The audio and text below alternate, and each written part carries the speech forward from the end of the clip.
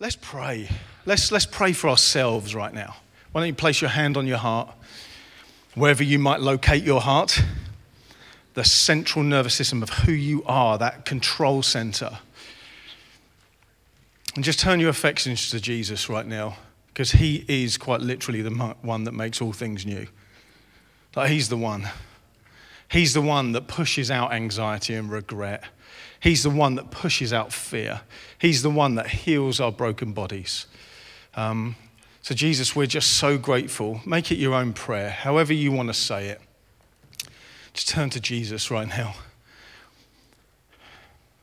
Just talk to him. Say, Jesus, come and live and abide in my heart. Come and make me aware that you're with me, you're in me, you're through me, you're never going to leave me. And Jesus, we love the fact that you would die for us, that you would hang upon a wooden cross for all of the mad, bad, and sad things that this world has been polluted with, our own hearts. And thank you, you make all things new. So I pray this morning, Jesus, that you would be the center of everything we think about, everything we talk about. You'd be the joy of our hearts. You'd be the healing of our bones and our bodies. And you'd be the Prince of Peace in our lives. In Jesus' name, amen. Amen. Feel free to grab a seat or sit on a seat. You can grab it, sit on it, whatever you want to do. If you have a Bible, turn to John's Gospel. John chapter 3. Here's one of these messages that I had something all prepared, and then yesterday at about 5 o'clock, I felt God go, whisper to me, I think we're going to go a different way. So I was like, oh, crumbs. But I'm excited. I kind of love these times because, man, you just got to keep following the wind and the voice of the Holy Spirit. So I pray that it'll fit in with baptism, it'll fit in with Jesus, it'll fit in with this new life we have in him. And my prayer, I guess, whether you know him or not, whether you know him, you'd leave here with a deeper knowing of him, this deeper knowing of, man, Jesus loves me. If you don't know him, maybe this morning is that point of no return, that point that you're going to say, man, I've been coming for a little while, and it's time for me to give my heart to Jesus. Or maybe this is the first time you say, I don't know why they've got a bathtub on the stage, but you hear something about this morning and something happens in your heart that leaves you with questions. Chat to people you're with, you're sat next to, or maybe come find one of us. We're going to pray at the end as well and just give space for Jesus just to do whatever he wants in our hearts. You up for that? Hopefully you've turned to John, and my little tipper-tappery thing here, otherwise known as an iPad, has died. Come back. It's back. John chapter 3. It'll come up on the screen behind me. Jesus is basically talking to a Pharisee, a religious leader, someone that actually tried to hunt Jesus out in private and secret, because actually the religious leaders did not like Jesus. They are effectively the ones that killed him. But this Pharisee, this man called Nicodemus, he saw something in Jesus that really, that he was intrigued by. So we pick up the story, John chapter 3, verse 1. Now there was a Pharisee, a man named Nicodemus, who was a member of the Jewish ruling council. He came to Jesus at night and said, Rabbi, or teacher, we know you're a teacher who's come from God, for no one could perform these kind of things that you're doing unless God were with him. Jesus replied, very truly, I tell you, no one can see the kingdom of God unless they are born again. I want you to just log that phrase, born again. Born again. How can someone be born if they're old? Nicodemus asked. Surely they cannot enter a second time into their mother's womb. It's quite disgusting, really, isn't it? A fully grown adult. Let's move on quickly. Jesus answered, very truly, I tell you. Oh, I've got some birthing stories for you, but I won't do it here. Very truly, I tell you, no one can enter the kingdom of God unless they're born of water and the Spirit. Flesh gives birth to flesh, but the Spirit gives birth to the Spirit. You shouldn't be surprised, Nicodemus, that I'm saying all this. You must be born again. The wind blows wherever it pleases. You hear its sound and you cannot tell where it comes from or where it's going. So it is with everyone born of the Spirit. How can this be, Nicodemus asked. And Jesus says, well, you're a teacher, aren't you? You're Israel's teacher. Jesus said, and you don't understand these things? Very truly, I tell you, Jesus is really underlining this several times, very truly. We speak of what we know and we testify of what we've seen, but you people, you still cannot accept our testimony. I've spoken to you of earthly things. How can you not believe? How will you then believe if I speak of heavenly things? No one has ever gone into heaven except the one who has come from heaven, talking of himself, the Son of Man. And I love this turning point. Talking about the resurrection power of Jesus. Just as Moses lifted up the snake in the wilderness, so the Son of Man, that is Jesus, must be lifted up, that everyone who believes on him will have eternal life. For God so loved the world that he gave his one and only Son, that whoever believes in him shall not perish, but have everlasting life. God didn't send his Son to condemn the world, but to save the world through him. Now I'm looking out at, I don't know how many people, 150 or so, 200. Several of you have been made brand new. Most of us, I would say. So, when I say Jesus makes all things new, some of us get so familiar with that we go, yeah, that's cool. But think of that reality that whoever turns to him, whoever believes in him, whoever puts their faith and trust in him are made brand new. That has happened to scores and scores of people here. Jesus says we must be born again. Being a Christian, being a follower of Jesus, being a disciple, being a learner, a student, an apprentice, however we want to say this isn't about behavior modification. I'm looking at you cool students, man. I've loved spending time with you guys. Being able to share my story, being able to remind myself again of what this wonderful Jesus has done. He made all things new. That's what it means to be a Christian. You're born again. I think I've shared before, my friends, when I first turned to Jesus, they said, oh, have you become one of those born again ones? And I was like, yeah, that's exactly who I am. Because there's no other Christian. It's not behavior modification. It's not a patchwork. It's not a do life harder and better yourself. This is a completely, completely new creation. We must be born again. We must be born again. There is nothing less than 100% transformation of what Jesus does in a person's heart, where everything is made new. The Apostle Paul, in 2 Corinthians 5:17, I think it is, he says, therefore, if anyone is in Christ Jesus, he or she is a new creation. The old has what? Gone. And the old is, the new. The old has gone and the new, thank you, Dale, and the new has come. And the new has come. And the new has come. Death to something that was old. I love the fact that he paints this incredible picture. The old is gone, the new has come. He also says, and this has been a verse, we talk about the Bible, the word being living and active. Sometimes there's little verses that just stay with you, and this is one of them. Paul says in Galatians, he says, I've been crucified with Jesus, and it is no longer I that live, but it's Jesus that lives in me. The life I live in the body, I live by faith in the Son of God who loved me and gave himself for me. Listen to that again, friends.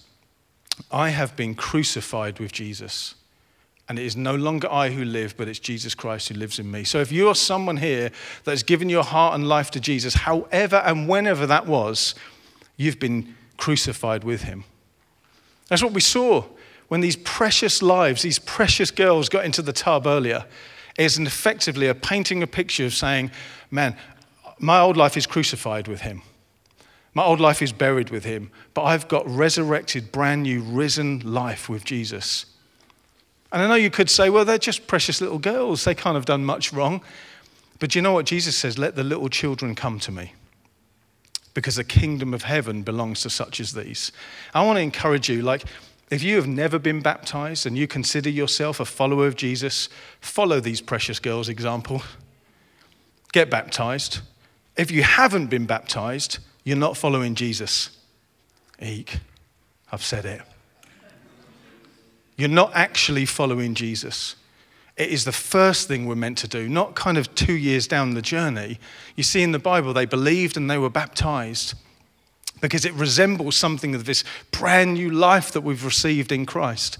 Man, I needed that at 25 years old. All of the mad, sad, and bad things I'd done were washed away in a moment. I wanted to stand with my Savior and say, my old life of addiction and emotional, just all of the rubbish was in a moment crucified with Jesus. And it was buried in a tomb with him. And I rose to brand new life. So if you're a follower of Jesus, friends, and you've not been baptized, let me encourage you. The next baptisms we've got is a little way off. Sunday, I think the 7th of June. I want you to be the first there to say, Sam, I'm gonna do a running bomb into that thing. Barney said he was going to do it from there earlier. A double pike or something, you said, bro. So we're waiting to see that right at the end. But I want you to be the one that says, man, as for me, I'm going to put myself in that tub. I'm going to be the first to sign up. Crucified, buried, but risen with Jesus. The beautiful thing is, in the Christian tradition, in our Christian faith, there are two things that we observe and are encouraged to observe.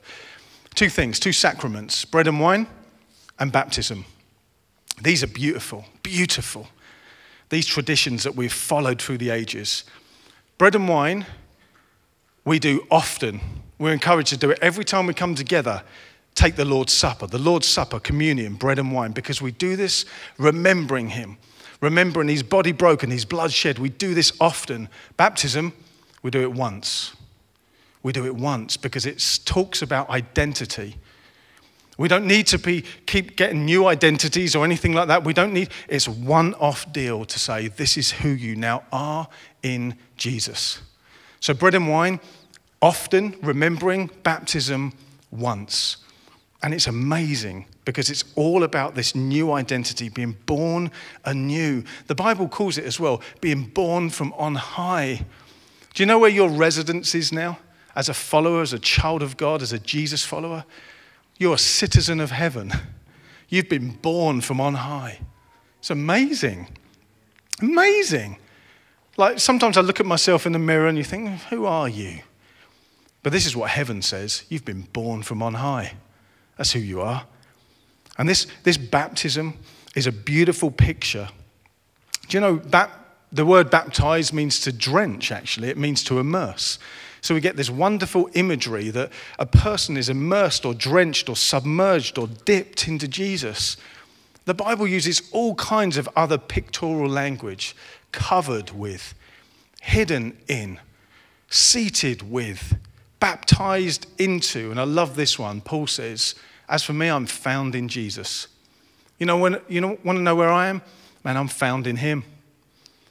Where are you? What would you say if someone said, well, where are you? Where are you located? I'm found in Jesus. I know you're not going to walk up to someone and say, where are you? Well, I'm right here, pal. Where are you? But I want you to think of your life as whatever is going on, the mad, sad, crazy things that society, what happens to us, life happens to us, sickness strikes us, whatever is going on, you can say, man, I'm found in Jesus. I am completely covered in him. And nothing will ever change that. That's why it's so important. I want to just change tack a little bit. Acts, you turn to Acts, it will come up on the screen as well, Acts 2. Now, this is just after, if you know the story, God's people, they were terrified. Jesus had been crucified, and suddenly they were hidden. They were kind of camped out, 120 or so, in an upper room. They were in fear of their lives because of what happened to Jesus. And then the Holy Spirit was poured out. It was this promised gift from centuries, right from the beginning. Like God had always promised to empower his people, to pour out his Spirit on all flesh, says in Joel. And then the Spirit breaks out, the Spirit pours out onto these 100 or so people, and so much activity is going on. They can hear different languages and all sorts of stuff that the people around them thought they were hammered, thought they'd be at the communion wine, thought they'd be, but Peter was like, oh, no, it's a certain time in the morning. Like, why? Of course we're not. Wetherspoons isn't open yet. That's not the deal. What he said, doesn't say that in your Bibles, I apologize. So picking up the story, so he's basically preaching Jesus. He's telling them of what is going on. And he gives them some of their own Jewish history to say, remember this man, this Messiah was coming. We pick up the story here, Acts 2:36. And he says, therefore let all of Israel be assured of this. God has made this Jesus whom you crucified. Like he says, he was the Messiah and we killed him. You crucified, he was the Lord and Messiah. When the people heard this, and this is what happened to me. I was on something called an Alpha course, and I heard the message of Jesus, and this is what happened. When the people heard this, they were cut to the heart, and they said, brothers, what should we do about this? Peter said, repent and be baptized, every one of you. Every one of you, repent, think differently, change the way you're thinking, and turn to Jesus. Get baptized, every single one of you, for the forgiveness of your sins in the name of Jesus, and then you will receive the gift of the Holy Spirit. This is where I want to just move into a little bit. Then you will receive the gift of the Holy Spirit. The promise is for you and your children and for all who are far off. Now, I'm definitely not saying the only way to receive the gift of the Holy Spirit is to be baptized. But there does seem a correlation here to say repent, think differently, change the way you're thinking, turn to Jesus, get baptized, and then you're going to receive a promised gift that's been there for you the whole time. And this gift is God. And this gift is an empowerment of the Holy Spirit. That's what the people were hearing. That's what the people were seeing. That's what the people were experiencing, the activity of the Holy Spirit, who is God, on people's lives. This is the incredible fruit that we have for following Jesus. And you will receive the gift of the Holy Spirit. Friends, this is the promise of the Father. This is the promise of Jesus. Remember in John that he says, it's good that I'm going away, guys. Imagine what they must have thought. What are you talking about? You're the healer. You're the Messiah. It's good that you're going. He's like, yeah, it's really good that I'm going. Because if I don't go, he won't come. But if I go to your Father and our Father, I'm going to send him. And he's going to be with you always, everywhere, always. And he's going to lead you. He's going to guide you. He's going to comfort you. He's going to empower you. He's going to heal you. He's going to speak to you. He's going to encourage you. He's known as the Parakletos or the Paraclete, the one who comes alongside, the one who brings comfort. And do you know what that comfort isn't? Oh, there. That comfort is a power and a strength and a dynamic power that you're intended to live the lives that he saved. The lives that Jesus won for you at the cross, the Holy Spirit then breathes life into those lives, and you now live the real intended you. The gift of the Holy Spirit. Friends, have you received that gift? If you're a follower of Jesus, it's there. It's in you. He's in you. He wants to move through you. He wants to comfort and strengthen you. He wants to heal you, wants to speak to you. Jesus said, I've got so much to say to you, now, more than you can now bear, but when he comes, he'll lead and guide you into all truth. I want to just ask us all a question. How aware are we of the person and work of the Holy Spirit in our lives? Are you doing life in your own steam? Because I know I do, 99.9% of the time, if I'm not careful. And I wonder why I get flustered and anxious and worried. But Jesus says, hey, when he comes, he'll lead you, he'll guide you. So I want to ask us, how aware are you of the person and work of the Holy Spirit in your life? Are you continually aware of him? You can wake up every morning. I remember hearing Benny Hinn say this. He wrote a book, Good Morning, Holy Spirit. I love just the childlikeness of that. Good morning, Holy Spirit. Thank you that you abide in me. Thank you that you're going to be my sat-nav and you're going to lead me through life. So just ponder that for a moment. Because at the end, just going to pray for the Holy Spirit to come and flood us again, to fill us, to remind us that he lives, he camps inside of us. God has given us the most precious gift, and that's himself. Psalm 73 says, my heart might fail, but he's the portion of my life. We're wearing away, friends, but he's the one that will never leave us. And I want to land with this. Matthew 3. This is the baptism of Jesus. Not only does the Holy Spirit come and empower our lives, but he does something quite breathtaking as well. Matthew 3, verse 13. Then Jesus came from Galilee to the Jordan to be baptized by John. But John tried to deter him. You can imagine, hey, what do you mean? I'm meant to be baptized in, you're meant to be baptized in me. What's going down here? But Jesus says, no, it's right that you do this. It's going to fulfill all of righteousness. Then John consented and baptized his cousin, I guess. And as soon as Jesus was baptized, he went up from out of the water. And at that moment, heaven was opened. And he saw the Spirit of God descending like a dove and alighting or resting and remaining on him. And a voice from heaven said, this is my Son, whom I love. With him I'm well pleased. In my opinion, the most precious and dynamic thing that the Holy Spirit does is he affirms us of our new identity. He affirms us of this beautiful adoption and sonship and this identity that we've received in Jesus because we're hidden, we're found, we're covered, we're baptized in him. The Holy Spirit's role is to show us Jesus and show us how loved we are. To affirm you that you're his son, that you're his daughter, that he so loves you. And you know what? He's so pleased. Ian, I felt that as we were praying for you earlier. I felt that for you actually. I don't quite know. We didn't ask questions or anything. I know it's something that Phil led us in, but I just feel like the Father wants you to know that you're his son, whom he loves, and he's so pleased with you. And it's really the latter half of that. He so is pleased with you. But you're his son who he loves. And we could say that, you don't have to be a prophet to say that, because the Bible tells us that if we're found in Jesus, we get to share exactly the same identity as him. That I'm a loved son of God. I don't need to fight for acceptance and affirmation and encouragement. I get to live from that place because I'm loved. You're loved.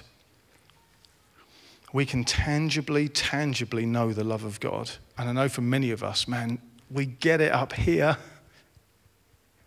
But this doesn't always help us, does it? Does it? I don't know. Maybe it helps you.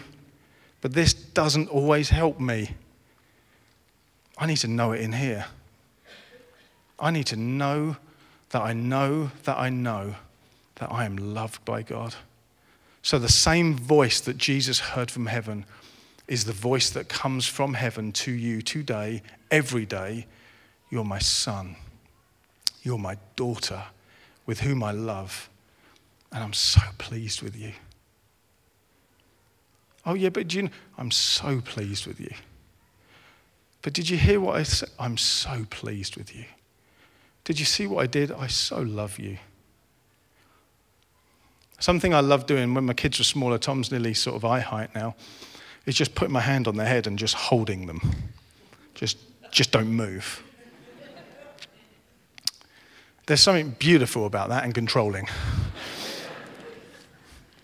But there's something of a father that my love burns for my kids. I cannot tell you how much I burn for them. There's something so precious. There's nothing they can do.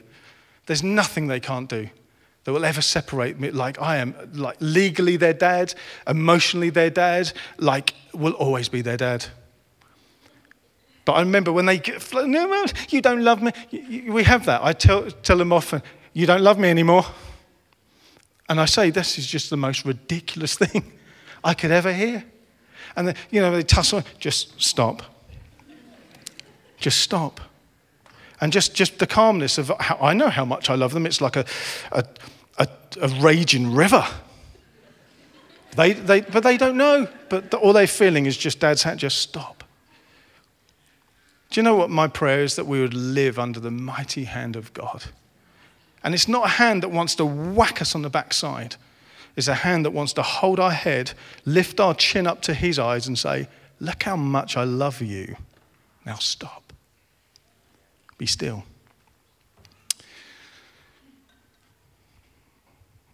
I feel Romans 8, Galatians 4 says that we've received a spirit that has been poured into our hearts that connects with the spirit within, and it cries out from within us, Abba, Father. This most intimate and precious term of this knowing, this acceptance, this affirmation of, that's my dad. That's my father. So I pray right now that you would continue to receive that affirmation from heaven every single day. Man, he's my dad, and he loves me. Affirmed into identity, it's so beautiful. Friends, I really believe this is how God wants us to live. This is how he empowers us. It's not just with this dynamic power that I somehow turn into Zeus. It's a power of identity that I know, man, I can be even frail externally, but I'm strong within because I know who my Father is. And I know who I am in him. It's who I am, it's who he is. We sing that beautiful song. It's just who I am. I'm loved by him. And I believe that the way we're going to reach a lost and broken and mad and sad and dying world is to be empowered into identity, to know who we are, to know who we belong to know that we are eternally and forever loved, always loved. Hey, will you stand with me? Let's pray. Thanks, Abs.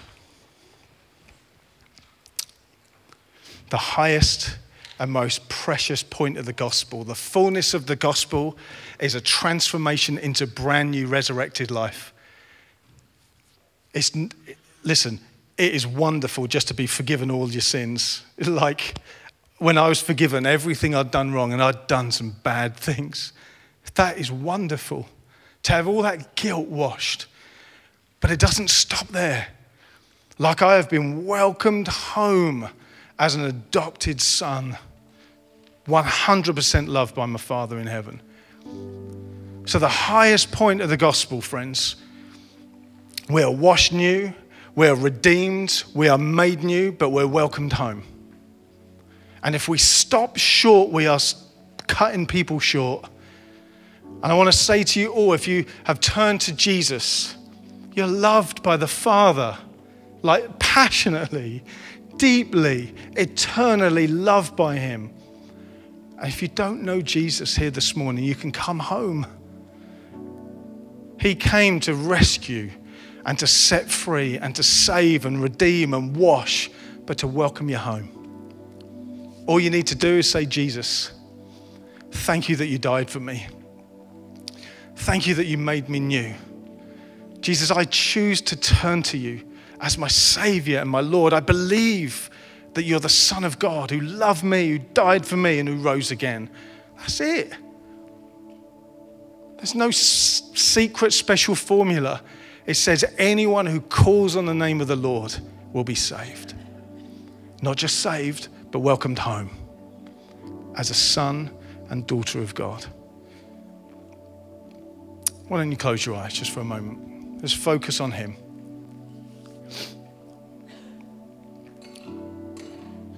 Focus on him.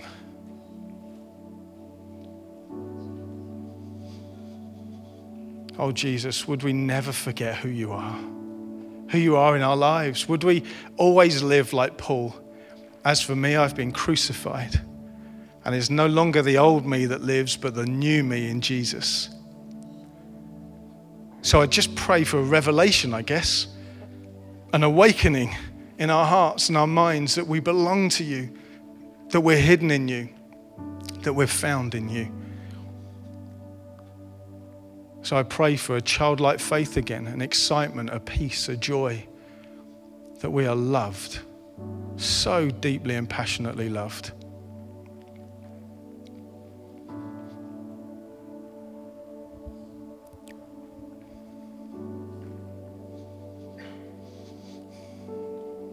Just going to give you like 30 seconds or so. Just talk to God. Make it your own prayer. If you know him, chat to him as you usually do.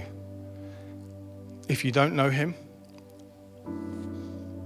but something in your heart is like, oh, absolutely. I know when it was me, it was like, I got all funny inside, like butterfly feeling. I was like, oh gosh, I think this is real. You need to respond to those emotions, those feelings, because it could be just something going on in your heart.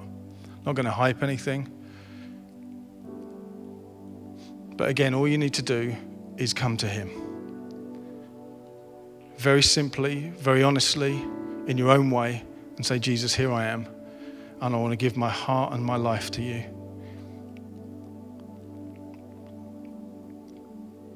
So why don't you go ahead and do that?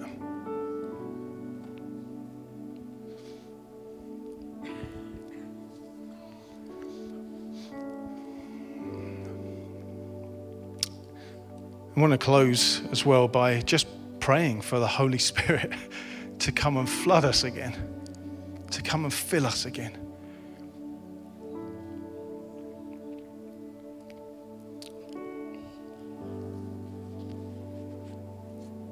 Do you know you can turn to him 24/7? It's not just in moments like this, absolutely not. It's just a little moment. You can turn to him 24/7. But I pray right now for that spirit of adoption again to be poured in your hearts. Romans 5:5 says God pours his love into our hearts by the Holy Spirit. So right now, maybe you want to extend your hands, put your hand on your heart, put your hands in the air. Whatever you feel you want to do as a kind of conduit, if you like, or a vessel. And just say, Holy Spirit, come and fill me afresh. Come and flood my life afresh right now. That I would know your love, that I would know how loved I am.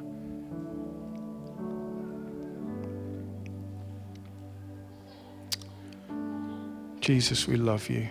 Holy Spirit, we thank you that you make the realities of heaven live and real in our hearts. So just come and affirm sonship. Come and affirm our identity. That we are loved, loved, loved children of God.